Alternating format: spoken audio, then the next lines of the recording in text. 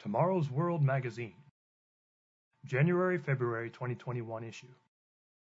Feature article, Britons Never Shall Be Slaves, by Gerald Weston. Read by William Williams. When the British media erupted with controversy last summer over the historic Rule Britannia song, most observers missed the real story. You need to know the truth behind the controversy, which you won't read in the Telegraph or the Guardian. It is not about Britain alone, it is a lesson for everyone, no matter your race, ethnicity, or nation. Article begins. The Henry Wood Promenade Concerts, or the Proms, are held over an 8-week period each summer. These daily classical music concerts, sponsored by the BBC, are enjoyed by millions across the UK and around the world in indoor and outdoor settings, but most notably at the Royal Albert Hall in London, where Rule Britannia and Land of Hope and Glory have historically been sung on the final night with great fanfare and no controversy, until 2020. How fitting for a year that saw so much conflict and change. As it turned out, both songs were ultimately played and sung by a limited-size, self-distancing orchestra and choir. The usual hall-packing audience, which typically joins in, was missing, but controversy flared over whether those patriotic anthems remain suitable for modern Britain. As one commentator reported it, quote, "The core of the story is, the Sunday Times reported that some people at the BBC held discussions about whether both Rule Britannia and Land of Hope and Glory could be played as part of Last Night of the Proms. After some very mild consideration, the BBC announced that yes, they could." End quote. From the article, This Phony War Over Last Night of the Proms is Everything We Deserve, TheGuardian.com, August 25, 2020. Opponents gave COVID-19 precautions as an official excuse for initial plans to drop at least the singing of the anthems, but many perceive there was far more behind it. While extremely popular among most Brits, a few want Rule Britannia squelched entirely, seeing it as representing Britain's former slave trade and colonial past. Subhead: History of Rule Britannia. The poem Rule Britannia, co-written by James Thomson and David Mallet, was set to music in 1740 by composer Thomas Arne. What is its importance? Quote, "The song has military connections, particularly with the Royal Navy, made evident by the words Britannia rule the waves. However, according to Classic FM, when the piece was first written, it was not celebrating naval success, but instead a cry for help, as the Royal Navy at that time did not have much control over the seas, while other countries were establishing empires. The song became more patriotic in the 1800s when the British Empire expanded across more of the world." End quote. From the article, Rule Britannia Lyrics, the meaning and origins of the song, and the controversy over the last night of the Proms explained. inews.co.uk, September 12, 2020. The song differed from the poem in some subtle yet important ways. The poem's Britannia Rule the Waves, expressing a hope, became Britannia Rules the Waves, expressing mission accomplished as Britain grew in power. The original poem's Britons Never Will Be Slaves became in song an emphatic refrain, Britons never, ever, ever will be slaves, and in the current version a still stronger, Britons never, never, never shall be slaves. Some take that line to mean that while Britons traded in slaves, they themselves would never become slaves, but it can be understood totally apart from the slave trade as a declaration that Britain would never be conquered by other powers. For example, in the modern context, when Nigel Farage boisterously sings those words, one has little doubt that he means Britons will never, never, never be slaves of the European Union. You do not have to be British to be stirred emotionally by the patriotic strains of Rule Britannia. The grandeur of the refrain is moving and appeals to the human desire for greatness and independence. However, it is not the purpose of this article to take sides on the Proms controversy. We will leave that to the Sunday Times and the British tabloids. Instead, this article will explain what you will not read in the papers and what no one else is seeing. Subhead: The Real Story. There is no doubt that Britain ruled the waves throughout the 19th century and the first half of the 20th. It was through their dominant navy and the armies it transported that Britons controlled so many lands and peoples that one could truthfully say that, quote, the sun never sets on the British Empire, end quote. An amazing feat for a small island nation off the northwest coast of Europe. However, Britain's never, never, never shall be slaves belies the truth. Britons have been and currently are slaves.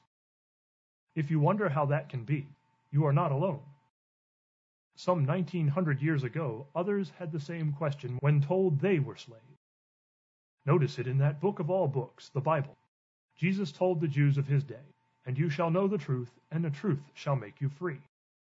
They retorted, "We are Abraham's descendants and have never been in bondage to anyone. How can you say you will be made free?" Jesus replied, "Most assuredly I say to you, whoever commits sin is a slave of sin." John chapter 8, verses 32 through 34. Jesus introduced a concept so foreign to the Jews of his day that they could not comprehend it. It is no different today. Britons are every bit as much slaves as the Jews of Jesus' day, and they are not alone. The whole world is blinded to the bondage in which it is held. But what did Jesus mean when he connected sin and slavery? The epic movie, The Ten Commandments, is shown every year on television around the time the world celebrates Easter. The logic behind this is obvious. That is the time of year when Moses led the children of Israel out of Egyptian slavery. Easter is never mentioned in the movie or in the Bible, as that is the name of a pagan fertility goddess, which explains the association of the holiday with fertility symbols such as eggs, rabbits, and lilies. Easter had nothing to do with the Exodus. The biblical account is about Passover and the days of unleavened bread, and this is portrayed in the Ten Commandments. For more on this subject, see our free resource, Easter, the Untold Story. The true story of the Exodus was that of an enslaved people being set free from harsh bondage. Passover was the night on which the Israelites' firstborn were protected from death by the blood of a lamb smeared around the doors of their homes. But they were not free from slavery until they did their part by walking out of Egypt, something that took 7 days and the miracle of the Red Sea. During that 7-day escape from Egyptian bondage, they did not have time to let their bread rise, but ate unleavened bread. The Bible shows that leavening typified sin. 1 Corinthians chapter 5, verses 7 and 8. And Egypt was a symbol of both sin and bondage. Revelation chapter 11, verse 8. Thus making the connection between sin and slavery. Subhead: Sin and Addiction. Addiction comes in many forms. Sexual behaviors outside of marriage have severe consequences, yet many are addicted to sexual vice. The results are diseases, some of which are life-threatening, unwanted pregnancies, and broken marriages that leave spouses devastated and children confused and often impoverished. And, in writing about the pain brought about by promiscuous behaviors, Dr. Miriam Grossman correctly points out in her book, Unprotected, that, quote, "there is no condom, no protective device for the heart," end quote. The tobacco industry once portrayed smoking as something that, quote-unquote, cool people do. I learned at age 6 that it isn't cool when I lost my dinner after a couple of puffs, but many young people of that time persevered through the nausea and other initial unpleasant effects in order to fit in, quote-unquote. What was the result? They became addicted to nicotine within a short time and became slaves to an expensive habit that causes a variety of cancers, emphysema, heart disease, wrinkled skin, stained teeth, and nasty breath. Even knowing the potential dangers, many who thought they could quit any time they chose to, quote-unquote, found it extremely difficult to break free from the enslaving habit, and many died miserable deaths as a result. Today, smoking has diminished in the Western world only to be replaced with vaping, something also addictive and not without risks. And the list goes on and on. Abuse of alcohol, use of recreational drugs, lying, stealing, gossiping, all addictive behaviors with negative consequences. Instead of referring to the compulsion toward these actions as slavery, we call it addiction. It is human nature to think we are in control of our lives, but just as the Jews of Jesus' day could not see that they were in bondage, so we are blind to who and what controls us. The Apostle Paul equated sin with slavery and death.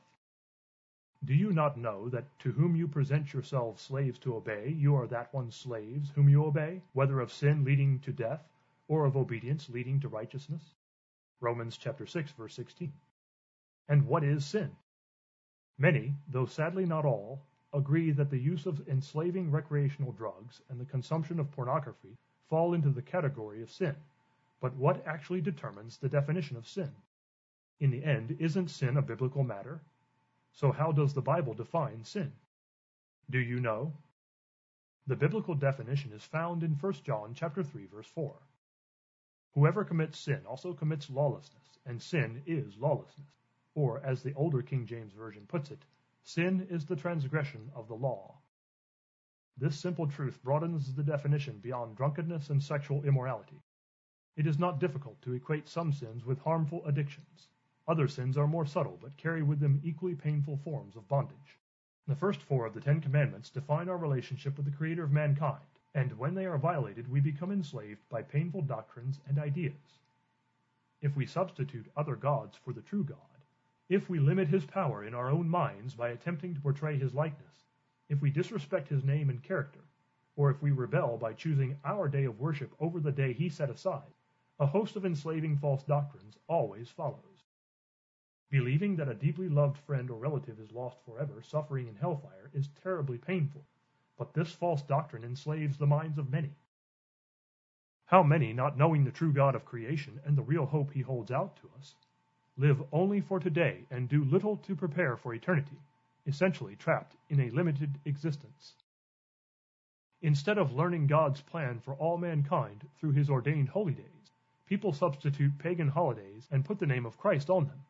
These sham celebrations, no matter how sincerely observed, leave people in the dark regarding God's plan for them. That certain holidays people observe come from heathen origins and therefore obscure the truth is without question. These compromises open the door to a host of wrong doctrines.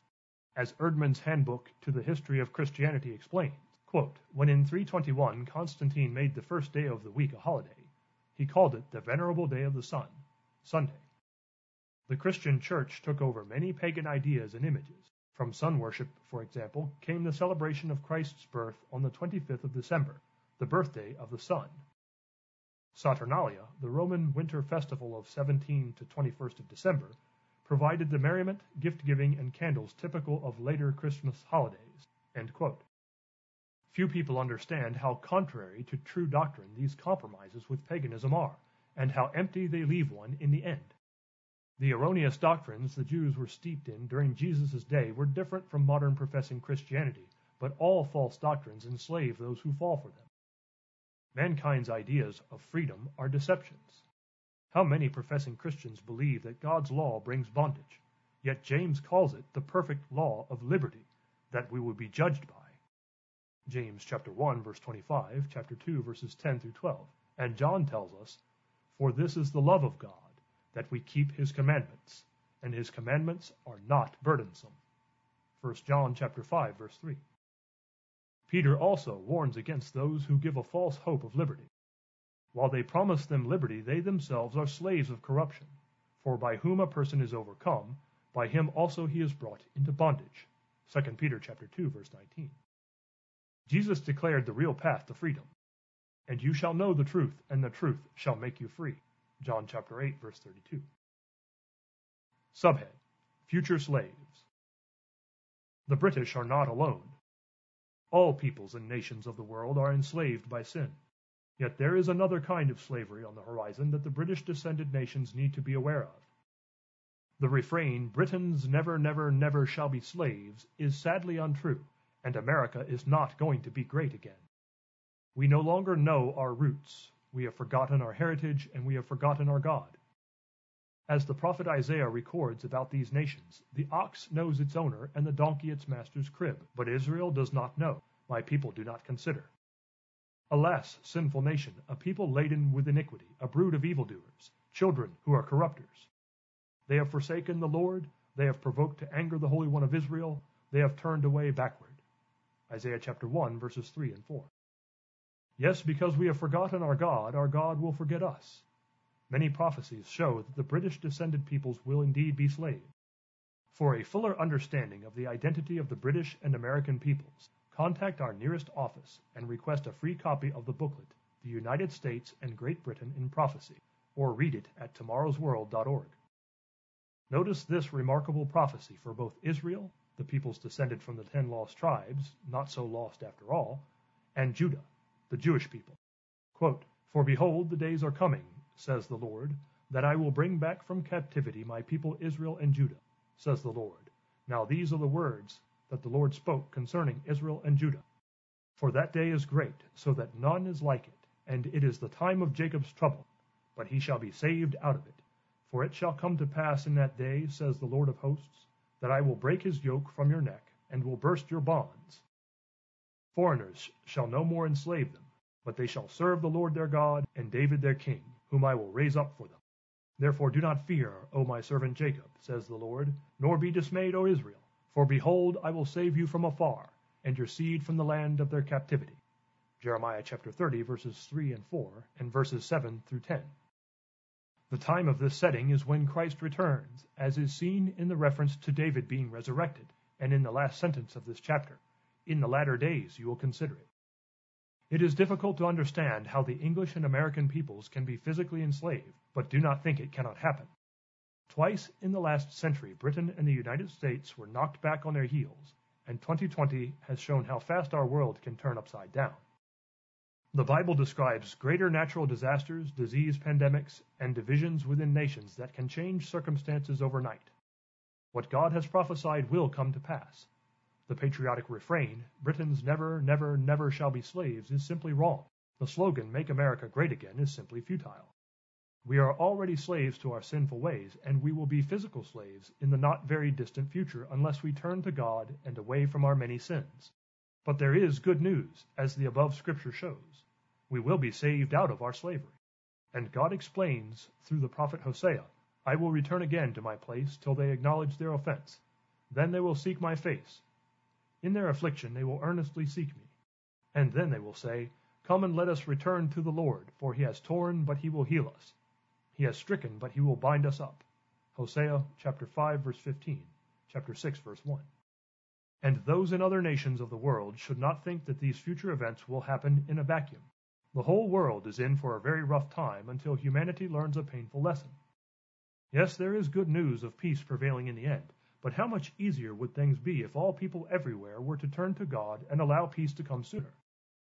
We do not see that happening on a national level, but each of us individually can turn to God wholeheartedly while there is still time. To learn more about what you can personally do, order our free publication, What is a True Christian?, or read it online at tomorrowsworld.org. End of article. May we suggest the booklet, The United States and Great Britain in Prophecy. Uncover a little-known past that reveals an amazing future. Request this free printed booklet from the regional office nearest you, or order at tomorrowsworld.org. PDF, EPUB, and Kindle are also available.